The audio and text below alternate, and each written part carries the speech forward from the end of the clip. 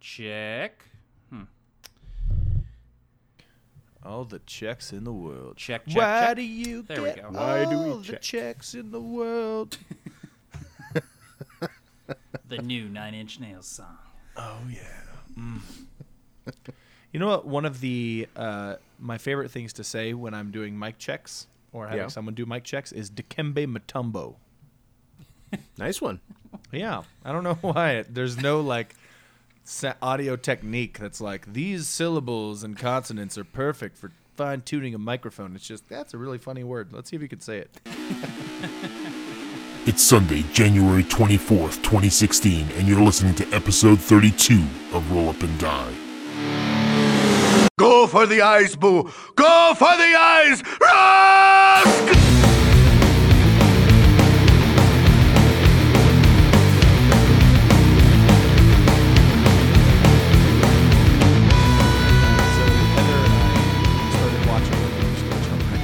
Heather and I, we decided a while back that we wanted to watch all the Marvel Cinematic Universe stuff in chronological order in the timeline.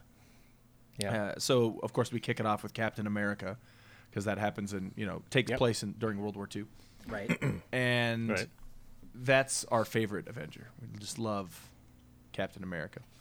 But we just started watching Agent Carter, which is... Oh, yeah. Yeah, so it's like a TV series about Agent Peggy Carter. Right. Yeah, I love that series. It's awesome. It is actually, so good. Tonight is the premiere of the second season. Really? Okay, cool. See, we just started.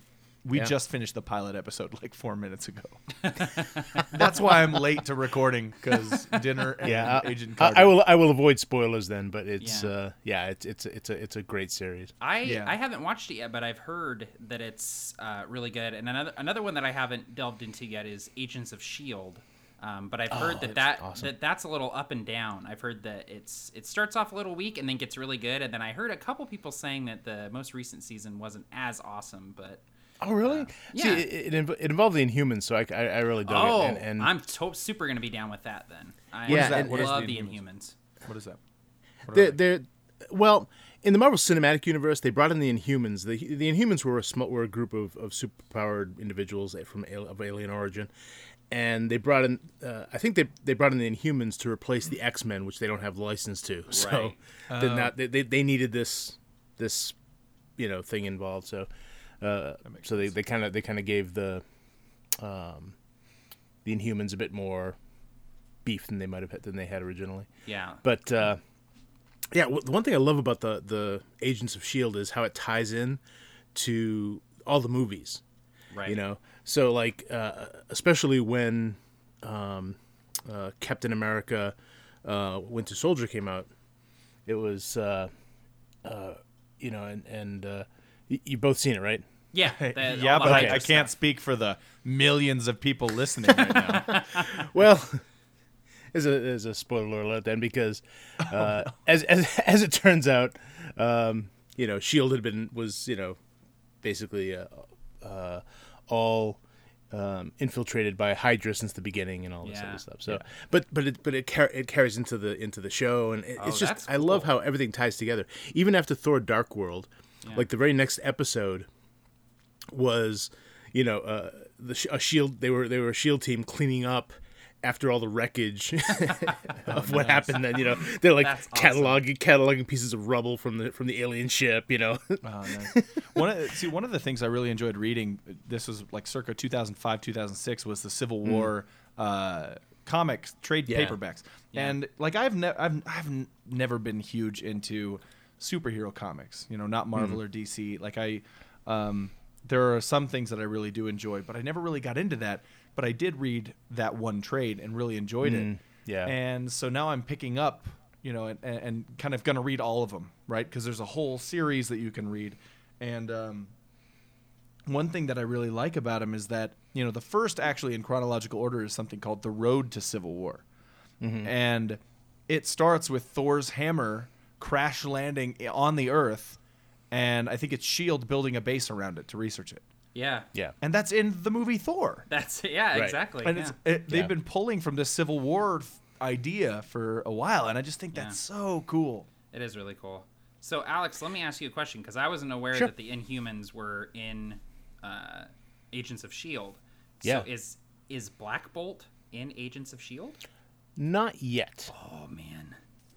Not yet. He's but so cool.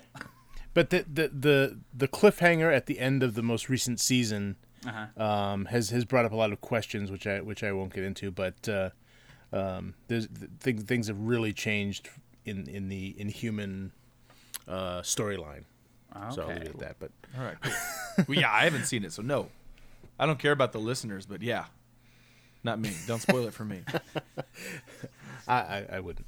But no, and even Age of Ultron, it was like the episode right before the release of Age of Ultron. I mean, it led directly into the movie. Oh, that's pretty cool.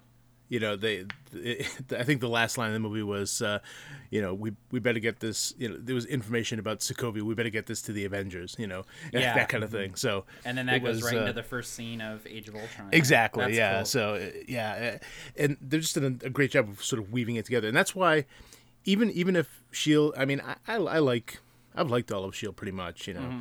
Yeah, some episodes are better than others, but overall, it's solid. Right. But even if it wasn't, it's still going to do well because of all this interlacing with the movies. Right. Yeah. Mm-hmm. Because people love that stuff. Yeah. Absolutely. I really. Oh, sorry, Barker. Go ahead. No, you go first. I was just gonna say I really enjoyed the two Netflix series, Daredevil and Jessica Jones. I thought were both really good. So I think I'll probably check out Agents of S.H.I.E.L.D. and Agent Carter. Yeah, I'm really excited Definitely to worth see what they do with Star Wars. Because man, I feel gotta like know that's happening. Oh yeah, I mean they have Rebels going right now, which is I've heard that there are tie-ins to Force Awakens somewhat, where they're kind of foreshadowing stuff that happens in the Force Awakens and things like that. So yeah, man, I think that'd be really cool. For sure. And speaking of cinema and movies and things of that nature, today we're going to be talking about cinematic techniques in role-playing games. Is that what we called them? Yeah. Baller segue, Barker. Very nicely done. That was a pro level 6 months ago segue when we used to do them real nicely. We're back, baby. We're back. Oh man, and yeah. That's. Let me just see. I nailed the segue, but I need to open up our dang Facebook page at facebook.com/rollupanddie. At rollup.com/fruitrollups. /fruit roll-ups. Curl up and die. Oh man. So yes, today's we're talking about flashbacks, monologues, dream sequences, and yeah, stuff like that. All that stuff. That stuff, and I love this stuff. This is this is my bread and butter. This is my favorite. I feel like this is the kind of stuff that are some of the most powerful tools in the GM arsenal, in your GM toolbox, but they're also weird tools that you should only use for specific purposes. They're I'm not going to use this crowbar to hammer a nail into the wall. I'm going to use it for prying and using, this crowbar for what I would use a crowbar for. So they're things that if done incorrectly can really hamper the game, but if they're done correctly, oh man, they just add so much. It took me a little bit to find out what you were talking about a crowbar for. That took me a little bit. I was talking about I get it. I need a crowbar to get my players to do what I want them to do. I have to brandish a crowbar at them to try and make it happen. Listen here, I got this crowbar. I'm not afraid to use it. This crowbar. It's the only thing I could find. I had it in my pocket, and that's what I got. Hey, and like a lot of things, a lot depends on what flavor of game you're running. Some people prefer more.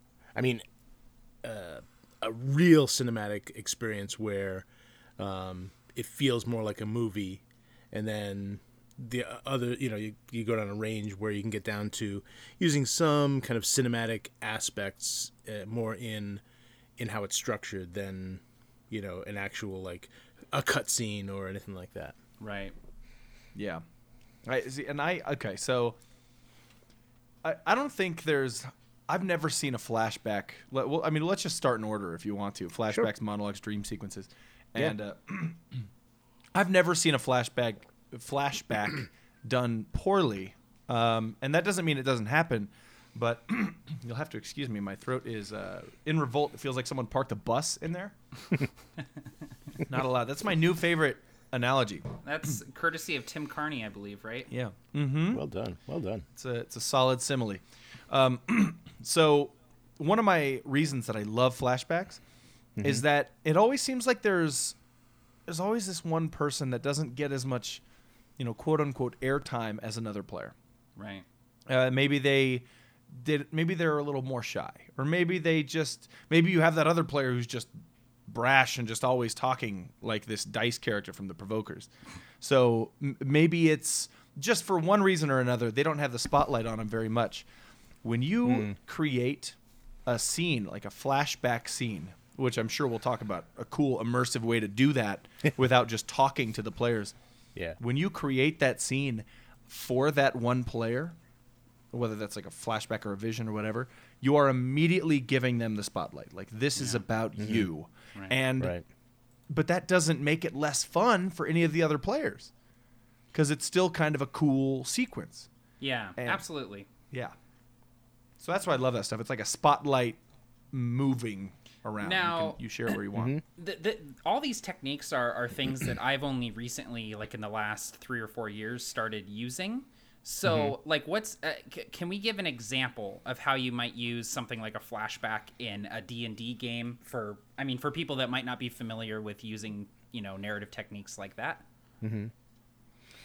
Well, I haven't used it in terms of, inserting a flashback in the middle of a session. But what we've had is we have had flashback sessions. Right. So we've in my previous campaign we did a one shot that took place 40 years before the events of the current campaign in the same area, and these were they had different characters, but they were experiencing events that foreshadowed things that were happening in the campaign. And so you can have that kind of flashback, and in that case it can be tricky, because obviously you don't want to railroad too heavily, but at the same time, certain things kind of have to happen, right? Because and that's the really hard part with any flashback. Either you're going to sort of write it out and just read it as sort of a what would you call it? Just sort of an inserted bit of dialogue or something like that, right? Or you got to play it out. Yeah, exactly. And I think they're like, I used to have a choose your own adventure when I was a kid, and at the very end, it always had the same ending. Like there weren't different endings, but there are tons of different ways to get there. And I think that's the great way to do a flashback. Make it always, you're always going to have an ending. In the Winds of Sir Celine game, session 2, I think, was Cassie's character, where her childhood home was burning down. And it was all about her escaping the house. And I knew that at the very end she was going to be running through the woods. She was going to be escaping these enemies. But it was up to her to decide which way she would go, whether she was going to go through the front door and have to fight somebody, whether she was going to sneak out the window, which is what she did, and run into the woods. And I think that railroading is kind of okay in terms of a flashback, as long as you're being descriptive and telling a really cool story. Yeah. And they kind of have to accept that if they're going into a flashback, that there is going to be some level of these things sort of have to happen.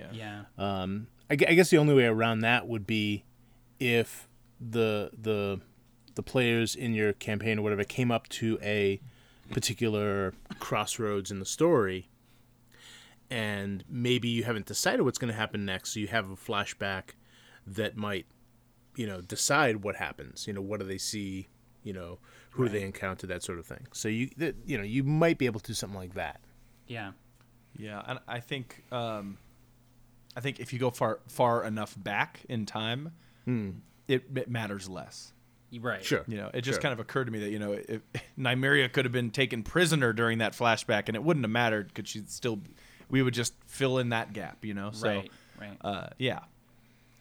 Who handles the flashbacks? I mean, is it? Do you think it's better if it's the players who do it, or if the GM does it? Because I guess it depends on whether it's unique to that character, right, or if it's something more crucial to the overall plot that's going on. The way I've done it in the past is I'll talk to the player privately, a week or two before the game, and say, hey, I'm thinking about, highlighting your character at the beginning of the next session in a little flashback scene. Let's work together and come up with some ideas for that.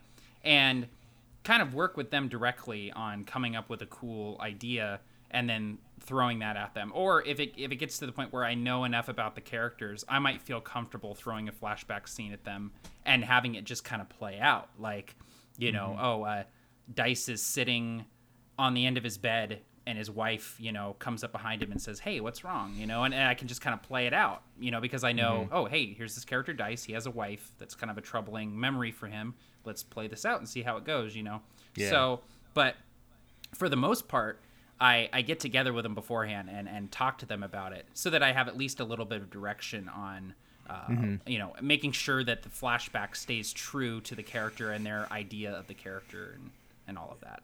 Yeah, I think, what Matt did in particular when he talked to me about this certain kind of background, and I'm not sure if that was the exact flashback, but is more than anything, it wasn't like, hey, what flashback should we do? It was more like, tell me where Dice is from. Tell me how he feels. Tell me who he knows. And then Matt just put that in the flashback. So, and I got to play with it and decide how I would respond to certain things. So I think that's a super big benefit of a flashback is exploring a character that is relatively unexplored. And in that case, Matt, you nailed it when you said you can just say, hey, here, your flashback time, you're going through this. What do you do? And then it doesn't matter what happens because it's a flashback that's that far in the past, and you learn a lot about the character at hand. So I'd throw a few of those out every once in a while. Yeah, absolutely. Sure. And a character development flashback is a lot easier in a lot of ways because, as you say, it kind of doesn't matter what happens in it because all they have to really do is survive whatever the story is. Because you died in your flashback. Oh no! You disappear from existence. Yeah, exactly. So as long as they survive the flashback and it doesn't alter the basic sort of backstory that's already been established, then you have a lot of latitude. It's when you have flashbacks that relate to like I said, the world around you and the plot that it gets tricky. And so, that's obviously where the GM is going to be more the one sort of guiding the flashback in that case. Yeah.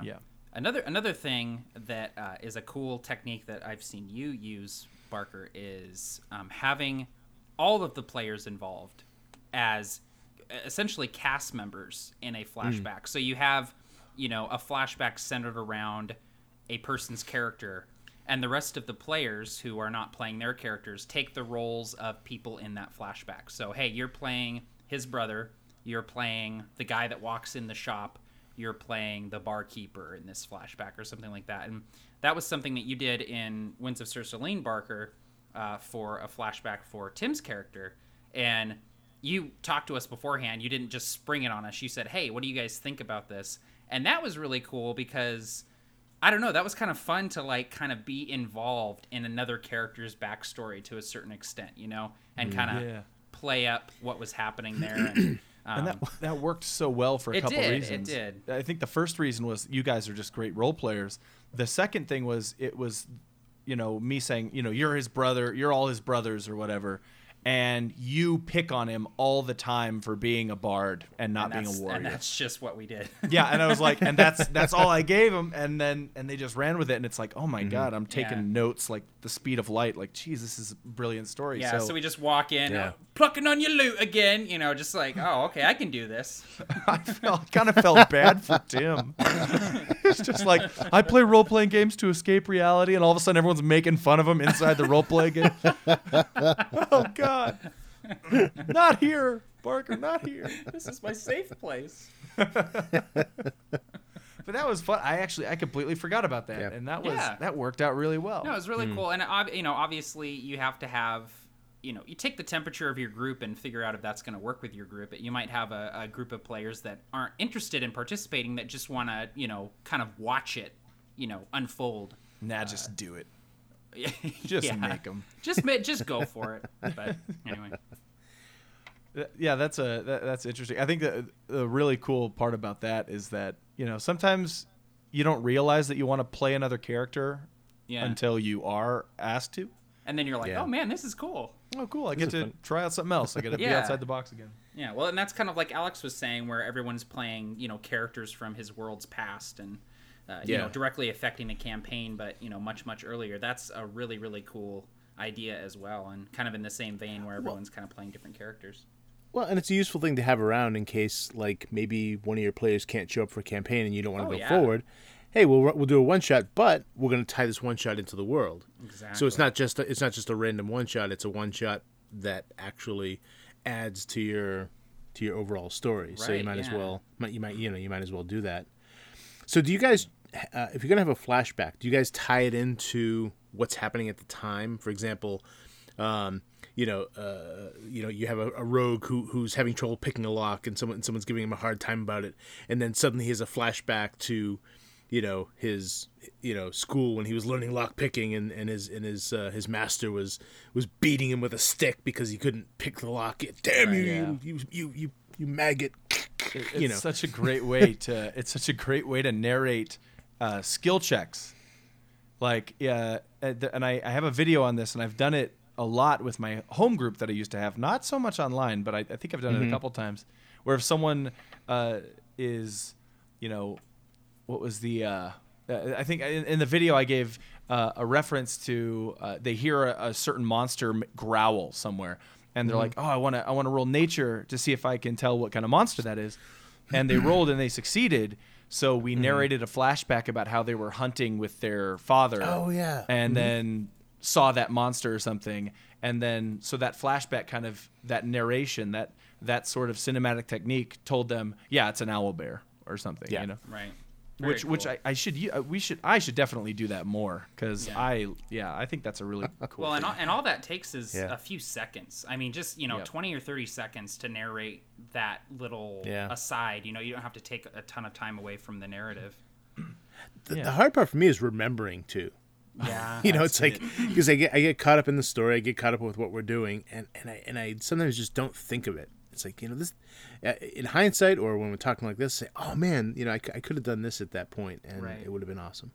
Yeah. So part of the battle is sort of reminding yourself to use these tools, maybe putting the cheat sheet. Don't forget the flashbacks. Don't forget the flashbacks. Written in Sharpie on your prep notes. Don't forget the flashbacks. Mm-hmm. Exactly. Now, another thing on our list is dream sequences. Yeah. Which I think can be used in a very similar way to a flashback. Yeah, very similar. Yeah. I think though that for some reason, and it could just be me on this, so I want to check with you guys. Dream sequences feel like they're more difficult because it feels a little more GM feeding you a what little you're supposed bit. to Yeah, know. It can. Yeah, it can be. I've used dream sequences to give the players information that I think they should have, or foreshadow things that are going to be happening. Mm-hmm. For me, the reason why I like dream sequences is because you can hop around and go wherever you want with it. And not feel like, okay, I need to let this scene play out or whatever. It's like, no, I can flash images at you. You guys see the silhouette of a dragon. You see a silver blade. You see, and just flash these images at them in order to get across, some imagery that I'd like for them to bear in mind, Mm-hmm. One of my favorites is in Horde of the Dragon Queen. There's a dream sequence or a vision where you see, I can't remember the exact number, you see 16 eyes. Right. Yeah. Because there are 8 dragons or something, and that's well, that's one of the what do you call it? Crap. One of the crap. One of the oh my god. the name of what it's called. What are the aspects of your character? But your bond. Yeah, exactly. They gave you options of bonds, and it was I thought that was brilliant because it's a way to automatically tie the player characters into the story. Yep. Right. Because as GMs, it's you want to get the characters invested in the adventure you've made, but how do you do that without railroading? This is an awesome way to do that. Having that sort of vision. So a vision can be used to start an adventure. Where they all the characters have this collective vision, or one of them has a vision and shares it with his friends. Visions don't have to necessarily be plot, massive plot exposition from the GM too. They can be to build tension. Yeah. Like I had in one of my campaigns, I had a vision of the characters were heading into a really bad area with these rather nasty people, and these people were cannibals basically, and so they would, and so they start as they were getting closer, all these horrible things that had happened to all these people, sort of hung in the air like a miasma, just sort of a spiritual vapor that they started to infect their dreams, and they started to experience or at least see what some of these people went through, and so it sort of began to build the tension as these dreams kept getting more and more intense. And so by the time they actually met these people and they saw this this person wearing these same clothes with the same medallion, and they're like, oh, it's him from the dream. It's like they were freaked out. Right. So that's awesome. So you can use these dream sequences. It was a little bit of plot exposition, but it was also to build tension, because by the time they actually met the person, they were terrified, on edge. Yeah, for sure. Yeah. Yeah, that's great. Yeah, and I think other than that, I mean, flashbacks and dream sequences are really kind of in line. And but there's flashbacks are kind of, in a way, kind of pigeonholing, like you're talking about a character's past. Really good way to spotlight a certain player at the table. Dream sequences, like you were just talking about, Alex, there are a lot of different ways to use these. You can use them to show exposition about your world. You can use them to build tension about a certain character, to foreshadow something that's coming. Yep. And especially when you're inside of a fantasy setting like Dungeons & Dragons or Pathfinder or Numenera or whatever, you can use these to your heart's content, and it's normal. Right. Yeah. So, is there any way, do you think, to overdo it? Like the next thing we're going to talk about is monologues. This is kind of in line with that. Is there any way to do it so the GM isn't monologuing the entire freaking game? Well, I love to have characters do their own well, especially with if it's a flashback. I always prefer if the players do their own characters' flashback. Yeah. Have them come up with it, because obviously they're experts on their own characters. So, you can talk to them ahead of time, saying, we'll do this kind of flashback about your character. So give them some time to sort of think about it and put something together, and then, just so you're not springing it on them, because it can be tough for a player to suddenly just like, and flashback, go. Right. Yeah. Yeah, I like to start with the words "you see," like you're just describing something. Like they just walked into a tavern, you'd describe it the same way. Right. One of the things, actually, going back to flashbacks, that I think is really important is the transition, not necessarily into the flashback, because I think maybe the more abrupt, the better. But when you're coming out of it, you should try to transition it, ease it back into the story. Like maybe someone saying, let's say the character's name is Charles, maybe it's a flashback about Charles's father, and you hear the word Charles, and you snap to, and one of the other characters is saying your name. Or, Nymeria was having her flashback running through the woods, and the woods changed into the woods of where her character was in present day, and as she was running through them. So, like, transitioning back is super important to create this immersive feel. Yeah, I always have fun with the transition back into the present timeline or into the real world, or however you're doing it. It's always really fun. What are some of the things you've done, Matt? Oh, I love the whole, someone's saying their name and they come back to it or whatever. But yeah, I think my favorite one I did was actually Brasswick's flashback in the Provokers game, where someone was saying, Brasswick, and he just shook his head and he was in the middle of a combat with a troll. Like he was having a flashback during a combat encounter with this mutant two-headed troll, and Erdon's like, Brasswick, like, we need your help. this thing's killing us, just swinging its club back and forth. Yeah, that's awesome. That's half in media res. Yeah. Well, and it's like the Saving Private Ryan, this sound coming back after the grenade goes off, the just kind of that, like, oh, now back into action. Yeah, right. That's a really good way to put it too. Yeah. You just hear the ringing in your ears until they mess with they allow the high pass filter back in. Anyway. Yep. Exactly. That's it, man. So we have monologues here. Yeah. And there's something that I don't often give enough, personally I don't give enough space to, or allowance for, is a character giving their own monologue. And I know it's actually a really, sometimes I'll do it at the end of a one shot, like, tell me how your character lives the rest of their life type of thing. But what do you guys think is a good way to use monologues inside of a role-playing game?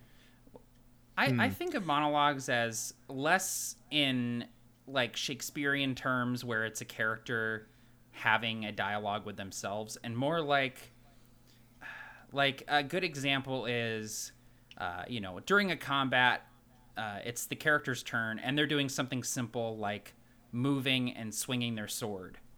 But during their turn, they say, my grip tightens on the hilt of my sword, my family sword. And as I look down and I feel the familiar weight of it and I feel the heft of it, I think back to, my father teaching me how to swing this sword. And I think back to, all of the lives that this sword has saved and all of the people that it has protected.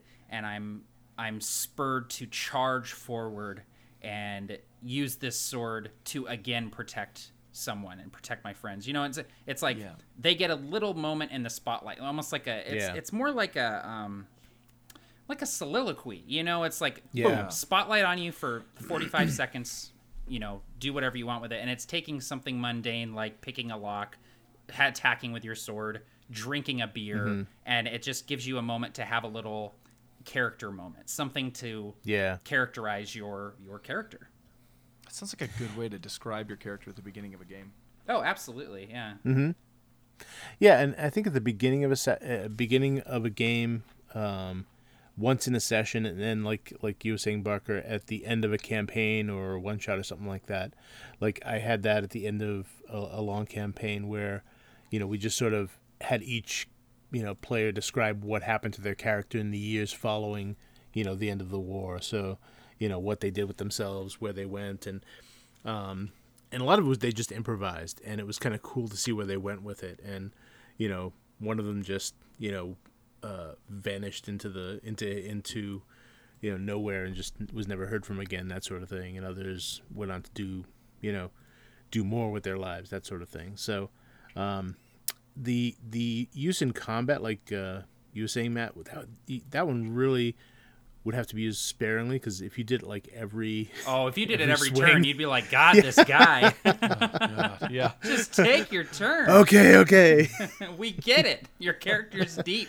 Come on, man. Say. Sometimes it's okay to just say, I swing my sword. That's right. Your character's deep.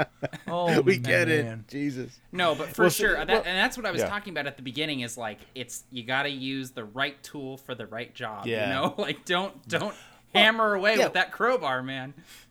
Well, you wait for that, a critical hit, for example, or you wait for the killing swing, or you wait for the first. The first swing on the big bad guy that you've been pursuing for, half a campaign or something like that. Right. You wait till that moment when it means something, when it would mean something to your character, where it makes sense to have that they would have this internal dialogue, or flashback or whatever it happened to be. Right. The timing of the setting the timing of those is critical, and with experienced players, they can kind of do it on their own, but sometimes a GM can sort of step in and say, and doesn't have to say begin soliloquy now, but they can say initiate soliloquy. But they can say, so what's going through Bob's mind as he attacks this villain who has slain his father, who kidnapped his family, and what is going through his mind, and then that can inspire the player to sort of go off into this sort of description of their inner feelings. Why did they name me Bob? That's what he's thinking. Well, I'm so cool. But my name... it has a silent U and Z in it, so it's okay. BOU''ZB. Bob. It's pronounced Bob. There's probably a hyphen in there. I think that's a really good idea. And I remember one time, Matt, you were running a one-shot game in your homebrew world of Aeronaut, where everyone played assassins for the Assassin's Guild. And that's exactly how you kicked off your game, is you had every player soliloquy or tell a story about how they assassinated a certain person. Yeah. And that was just so cool because for multiple reasons, but namely because it showed every other player, showed the people who were watching, because a lot of people watch games on YouTube now, who these individual characters were and how they were different, just based on the different ways that they would kill somebody. Yeah, exactly. Yeah. Well, I mean, and Nathan Kaplan's character sang a song. God. I mean, he sang a song. He rocked the dead guy to sleep. It was amazing. And yeah, I mean, that's especially in a one shot, it's a really good way to introduce, 4 or 5 characters in a very short amount of time, but also get a lot from those characters. Yeah. That was really cool. I just remember that. That was just so awesome. I don't think I'm going to try doing this more. This is, every once in a while we'll record an episode of Roll Up and Die, and I'll find something that I'll be inspired, to try something different. And that's a cool way to do it. Just hand over the microphone and just say, go nuts, with your character. Right. Just on a short aside, I was listening to one of our episodes the other day, and I'm listening to it, and I heard this idea. It's like, oh wow, that's a great idea. Wait, that's me saying it. I said that. What the hell did I come You're like, I'm going to use that. Oh wait, I already did. Oh wait, I'm going to steal that idea. You don't have to. You already own a third of it, Alex. Really, I mean, it's yeah.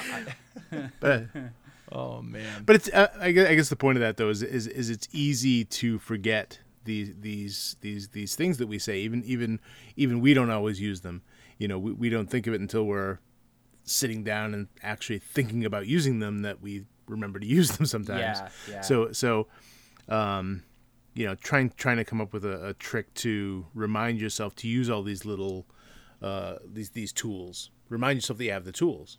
Right. Yeah.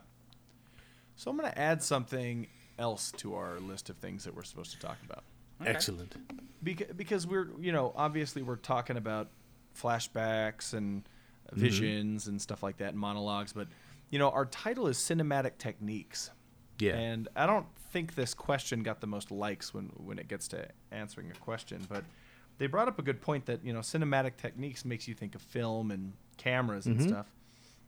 And I am a big fan, especially in a setting like Star Wars, of using words like the camera pans to the left, or we zoom in to, almost like you're not painting a scene, you're painting a screen that the players are all watching. Right. Do you guys ever do this?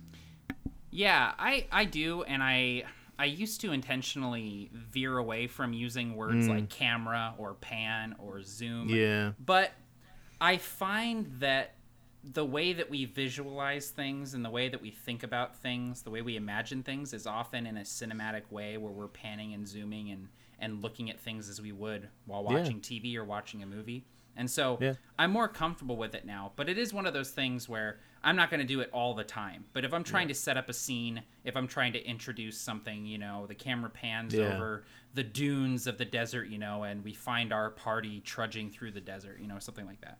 But I think it's useful. Yeah. It's useful when used correctly and used sparingly, I feel like. It makes sense. I mean, that is our primary medium of that we get our stories from these days. I mean, most people, some people read still, and I do, and other people do, I'm sure. But our primary source I watch my books. That's right. Well, even listening to audiobooks can be different. But I mean, just a lot of people get their entertainment through movies and television. So now our primary medium is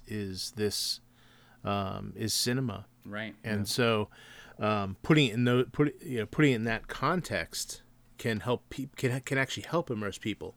Yeah, I do tend, like you were saying, Matt, I do tend to avoid using the term camera, but I might say, the scene pans left, or your vision sort of pulls back to encompass the room, and you see the bigger picture, and then I sort of describe what's happening. So you can kind of get the same visual idea across without necessarily mentioning camera or lighting or absolutely. I think just using the word camera, like you were talking about, Alex, that alone is breaking the last wall. That's saying that's breaking immersion in a way. Right. Yeah. And I was thinking about it a lot today because Matt and I have been talking about different Star Wars games that we're thinking about running, and Star Wars, especially the intro scenes of every session, that's a place where I would use the word camera. Because every Star Wars movie starts in a similar way, where the text, which would be me reading to the players, then the camera pans through the stars to something, and I think that's kind of the conclusion that I came to, and I just wanted to hear what you guys thought about it. That it's a good way to show the players a scene that's happening somewhere else, a scene that they're maybe not involved with. Maybe the villain's starship, or a place where I think the villain is a great thing to show the players, because the characters, if you show a scene with the villain planning to kill the characters, the characters don't necessarily know that that's happening, right? Yeah. But the players do, and that kind of creates that intensity. And if you use the word camera there, I think it kind of helps separate it. Yeah. Well, and you can kind of combine these things too, like when you were talking about that, saying, all right, so let's say you paint a scene where you have this villain who is walking into a village, and he's looking for something. So he's like slaughtering people, and he grabs one of the village elders in his lifts him off the ground and is yelling in his face, and you describe to the characters, they can't necessarily hear what he's saying, but because he's speaking in a foreign tongue, and so you go through this whole scene, and then you could say the camera pans or the scene pans, whichever you want to use, to a seacoast with a great fleet, and then the person wakes up in a pool of sweat. So it was a dream sequence. Right. So they wake up, but it's foreshadowing, what's coming up, that sort of thing. Yeah, absolutely. That kind of great introduction. And I actually just checked the questions on our Facebook page, and that actually was the one with the most questions, but it was actually... so we'll take a second question after this, but the question was, how do you avoid using the word camera? And Alex, I think you gave a couple really great examples. We zoom in to, we pull, you see is my favorite, Yeah. And I like using the pronoun we too, because it involves all of the players. It involves the dungeon master, and if you're running a game online, it might involve the people watching as well. So yeah, exactly. I like that. We start our game, in the town of blankety blank, right, where people get shanked. And the smell. You got to stay away from blankety blank, man. Oh my gosh, that's a rough town. Yeah, I got my bike stolen there.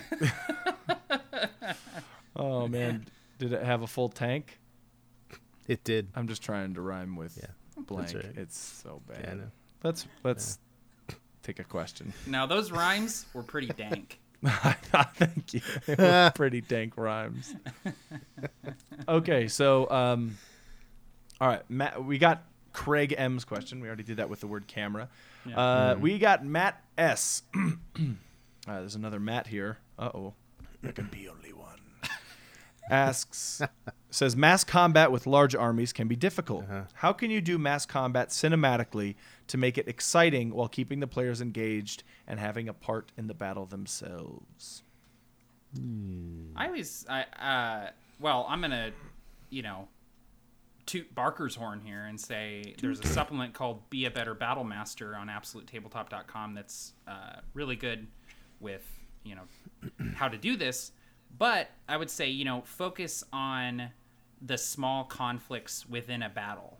The little thing, we have to take that catapult down. We have to defend the portion of this wall. We have to, get to the ballista and shoot that dragon down. But while those things are happening, while the, PCs are completing these objectives or going on these little missions, describing the battle as a whole. As you run over the wall, you see the battle below you, and you see the smoke rising from the burning bodies as the oil is being poured down, and you see men going down with arrows sprouting from their chests and their heads and stuff like that. Just taking every opportunity you can to describe the grand scale of the battle, to really drive home that the PCs are involved in something much, much bigger than themselves. Yeah. In those supplements, sometimes, like if it's one of my supplements, I'll say, Matt, Tim, or the other guys, write something up like a breakout box. Tell me how you would do it, and we'll put it in the supplement in a little nice box, just like someone else's perspective. And something that Tim and James from Tabletop Terrors put in that exact supplement that I never really thought about, but I definitely am now all the time, is watch a film, like watch the Battle of Helm's Deep. Lord of the Rings, right? And and pay attention to what the point of view is, because what it'll do is it'll swap from a close up of the characters fighting to a close up of other people fighting that aren't the characters to a kind of a sky view the entire battle as a whole, and then it'll kind of repeat. It'll go back and kind of keep repeating, and try that out. During the initiative order, you're zooming in to the players' characters as they accomplish specific tasks. Like Matt said, we're gonna take this ballista and turn it on our enemies. Very specific things. And then when that initiative order ends, zoom out a little bit, again, just like Matt just said, and showcase the battle as a whole as if it's a movie. Yeah. Well, I mean, when you're designing a situation like that, ideally you want your player characters to be in the sort of linchpin of the whole situation. Yeah. You want them to be able to, their actions will hopefully decide the outcome. Whatever that happens to be. Like this battle's raging, and it all depends on something happening, and it's their job to make sure that happens. And then it's pretty easy to focus on them. I mean, if you look at any like you were saying, look at films like Battle of the Five Armies. It's really easy picking out who the player characters are, because, when Thorin and the rest were heading up to go after, crap, I lost his name. Is it Azog? Azog, yeah. Yeah. So they were going to take him on. Obviously, that's the party. Right. They're going to cut off the head of the snake. So while the battle is raging below them. Exactly. So you see the battle going on. The bats arrive, the eagles arrive. You're seeing all this stuff happening, but your job is to take on this guy. Right. And that's going to help decide what direction this takes. But and that even still, even though there's other stuff going on, that's a critical thing. If that person doesn't die, then the whole battle is for naught. So it's I think the trick is to put multiple different things inside of the battle that are important, and then have the characters choose what they want to do. Absolutely, yeah. That brings up one little extra thing that I was thinking about earlier, which was when you're thinking in terms of cinematic, you also want to kind of think of that in terms of when you design your adventure or campaign, because that's the movie that you're showing. And so, I mean, a lot of GMs sort of do it already. They have thoughts of, well, we need this big climax. That sometimes they call it fighting the big bad guy. Sometimes they call it fighting the boss or whatever, term they prefer to use. But ultimately, you're still following this sort of, literary or cinematic structure, where or some people use like the hero's journey, for example, which is very common in a lot of adventure stories.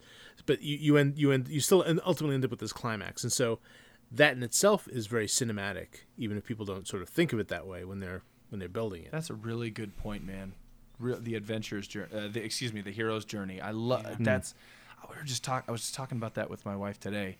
That the archetype stories, the basic stories that everyone that have been told over and over again, those are my favorite stories, because those just hit me every single time. Even if I know what's going to happen, it's just like, for me, they're just tear jerkers in a way, because I can relate, and that's just personally. But what a great way to make your game cinematic, period, just by throwing in those archetypes, those round character archetypes. Yeah. Well, and those are all of those aspects, those archetypes that's all carnal, primordial storytelling. That's stuff that's been around for, thousands of years. And so when you utilize those things in new and interesting ways, that's how you have a compelling story that really hits people, like you're saying, Barker.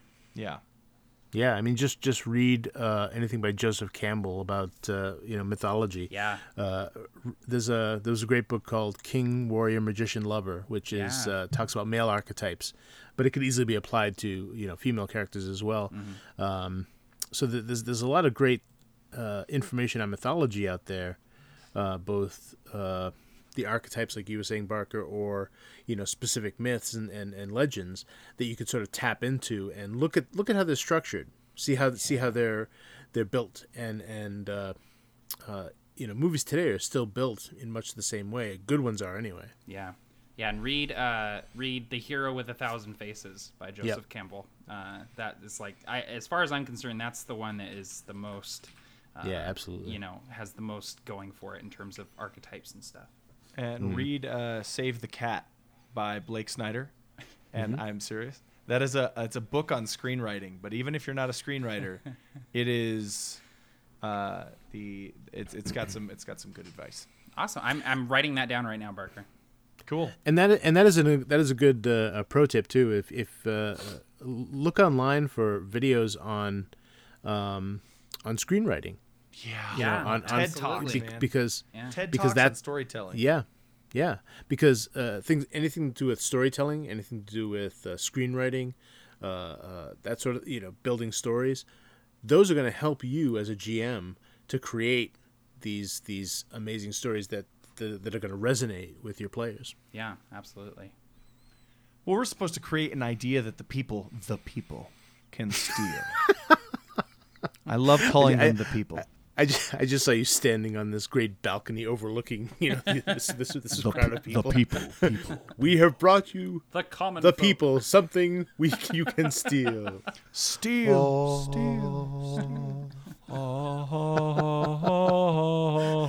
It's got to be something just diminished like that music. Put on your Reeboks, kids. We're creating an idea you can steal. Okay. All right. So this is going to be difficult, but I think we should probably, we want to create a flashback. What do you guys want to do? Ooh, Matt, how do we do this? Yeah. This is a hard one. We could, I think, unless you guys have other ideas, we could maybe try to create a flashback or some sort of dream sequence that is plug and play that any listener could like grab and just throw into their game. Yeah, sure. Like we each come up with like, here's an important aspect of something that you could include in like a flashback. Yeah, I think so. And in the process, maybe make a flashback ourselves. I don't know.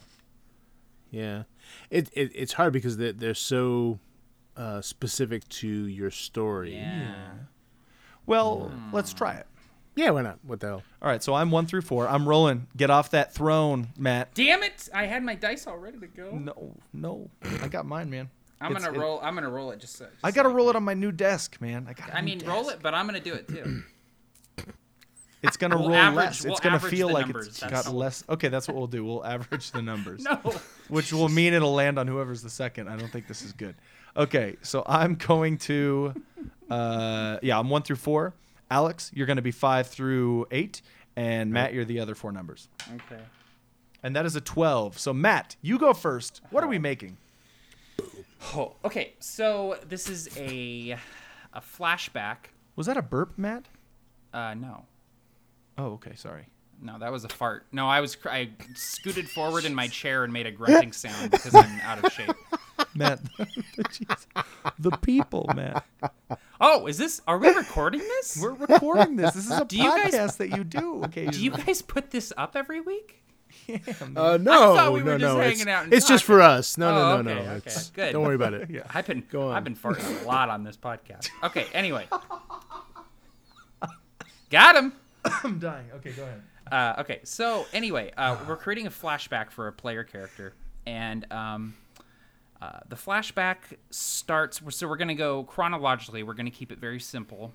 We're going to go as far back as their childhood, and we're going to introduce one of their character quirks. So let's say that this character has a scar on their chin, right? And that's always been a part of their character, and they haven't really talked about how it got there. But in the flashback, we established that he was learning how to shoot a bow from his father and fumbled with it and drew the string back in an odd way, an odd angle, and when the bow went off, it snapped and hit him in the chin and split his chin open. And he always remembers like the look of disappointment on his father's face that he screwed up with this bow because his father is like a really renowned hunter. And so using the flashback in the childhood to establish how a character got some sort of physical or personality quirk. Yeah, awesome. Okay, cool. I like that. That's exactly what we should be doing. Coming up with something specific while simultaneously giving something plug and play. Okay, cool.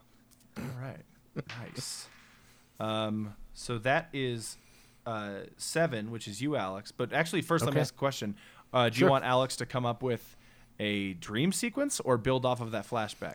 I don't know. Maybe build off of the flashback, I guess? Yeah, Whatever you do what you want. Yeah.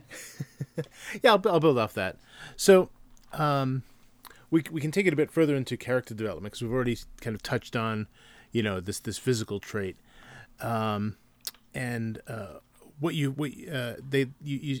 skip a little bit further, and you see this young boy with this cut on his face, and the father sort of berating him as he's walking into the keep, and you see this boy's younger brother, who is sort of sitting in the shadows watching as they go by, and he the older brother who just has got the cut on his chin turns to his younger brother and sort of looks at him and gives him a smile and a nod, and you realize you can realize through the story that the older brother deliberately failed the test because the younger brother was always being abused by the father because he wasn't as good as his older brother. And so he was protecting his younger brother by doing that. Oh, nice. The twist. The twist. And I was about to say, I'm about to do the third one, but I think what's something that I do quite a few times is I take a note from TV shows like Lost or Battlestar Galactica, and I would take these 3 flashbacks and scatter them throughout the session. Ooh, yeah, definitely. So that's cool. Yeah. So we got Matt's, which was a flashback to showcase a physical feature or what was the word you used? A quirk. Something like that. Physical quirk, yeah. The second one could be a twist or something to do with their family. And the third one, that's me. Good odds. Is I'm going to say this is something that I would want to do. Is I would take your villain. And if the villain is way too fantastical to be seen in a flashback like this, I would take the villain's henchman, like a very smart, maybe intelligent person, and I would introduce them in the flashback as someone who at that time during the flashback was not the villain, but was someone with interests to show that they have a past. So maybe in this case, the villain might be the person who has another son who is just acing his hunting lessons. And so and is just kind of like a Severus Snape type character, just snide and a better example would be Lucius Malfoy. Is that Lucius's name? Yeah. Yep. That kind of character. And now you have 2 villains. You have him and you have his son. And so I would find some way to show the villain in a flashback during a time in their life when they were just an asshole, maybe. Yeah. Maybe have him be a jerk to the guy's father or something like that. Yeah. Well, and the cool thing is this whole flashback could be triggered by seeing this villain for the first time they heard about, and they recognize him. They see it, they see him for the first time. It's like, I know you. Yeah. And then you have the flashback. Yeah. That's perfect. And what you might consider doing is this: talk to your player beforehand. Yeah. And be like, okay, so I know that you have this scar on your chin. I know that you have talked about how you've had a little brother, and I know that you, and that's it. And say, there are a couple things I want you to do in this session. And it doesn't, whenever you want. But at one point, I'd like you to notice your chin. And at another point, I want you to think about your brother. Or something like that. Yeah. And then introduce the flashback during the game after you've talked to the player and surprise them with this cool story that you've come up with just based on their character's traits. Yeah. Like as they appear. It definitely requires a high level of trust between the players and GM too. Absolutely. Because you have the players have to trust you that whatever sort of whatever you're going to add to their backstory is going to be consistent and cool and fit in with everything. Yeah. You have to trust the player that they're not going to come up with something that is just going to ruin your campaign. So yeah, I mean it definitely requires a good relationship between the group, and that can be established ahead of time, even just talking about it and discussing this is the kind of campaign we want to have, so keep this in your mind. Right. Yeah, I think that's a really good idea, and I actually take it for granted that I've had so much good luck with GMs, because you're right, there are a lot of players and GMs that all right, game time, here, read this 30-page packet about my character. And it's like, I have no problem with that. And a lot of people really enjoy that. But that's just not what I find fun. I want to develop the story. I want you to show me the story, not tell me the story. And so, yeah, that's a really good point. Trust among the players and the GM is super important when you're doing something like this. And what you said brought up a good point, too, to sort of wrap that up is, make sure that whatever sort of cinematic game you want to run, if you want it to be more, really movie-like, or if you want it to be a lot more subtle, discuss it ahead of time so that the players and the GM and everyone's on the same page, so that you're all kind of working toward the same goal. Otherwise, it's just going to be a lot harder with people going to be pulling and pushing against each other to have it the way they want or envision it, and it's just not going to happen. So. Yeah. You want to make sure that everyone is, has the same vision in mind. For sure. Yeah, team game, man. Team game. Yep. So, that was an awesome episode. I really enjoyed personally, this is one of those where I'm like, oh, I want to create this Star Wars game that I'm, thinking about doing. So yeah, super pumped. Thank you guys for doing this podcast with me, and thank everybody who's listening. Thank you very much for tuning in to Roll Up and Die. You can find us on Facebook.com/rollupanddie and click the like button, and you'll see our posts on a week-to-week basis when we record on Mondays or Tuesdays. Otherwise, thank you very much for tuning in. My name is Barker. And my name is Matt from A Fistful of Dice. And my name is Alex, a.k.a. Captain Gothnog. And stay frosty. Frosty.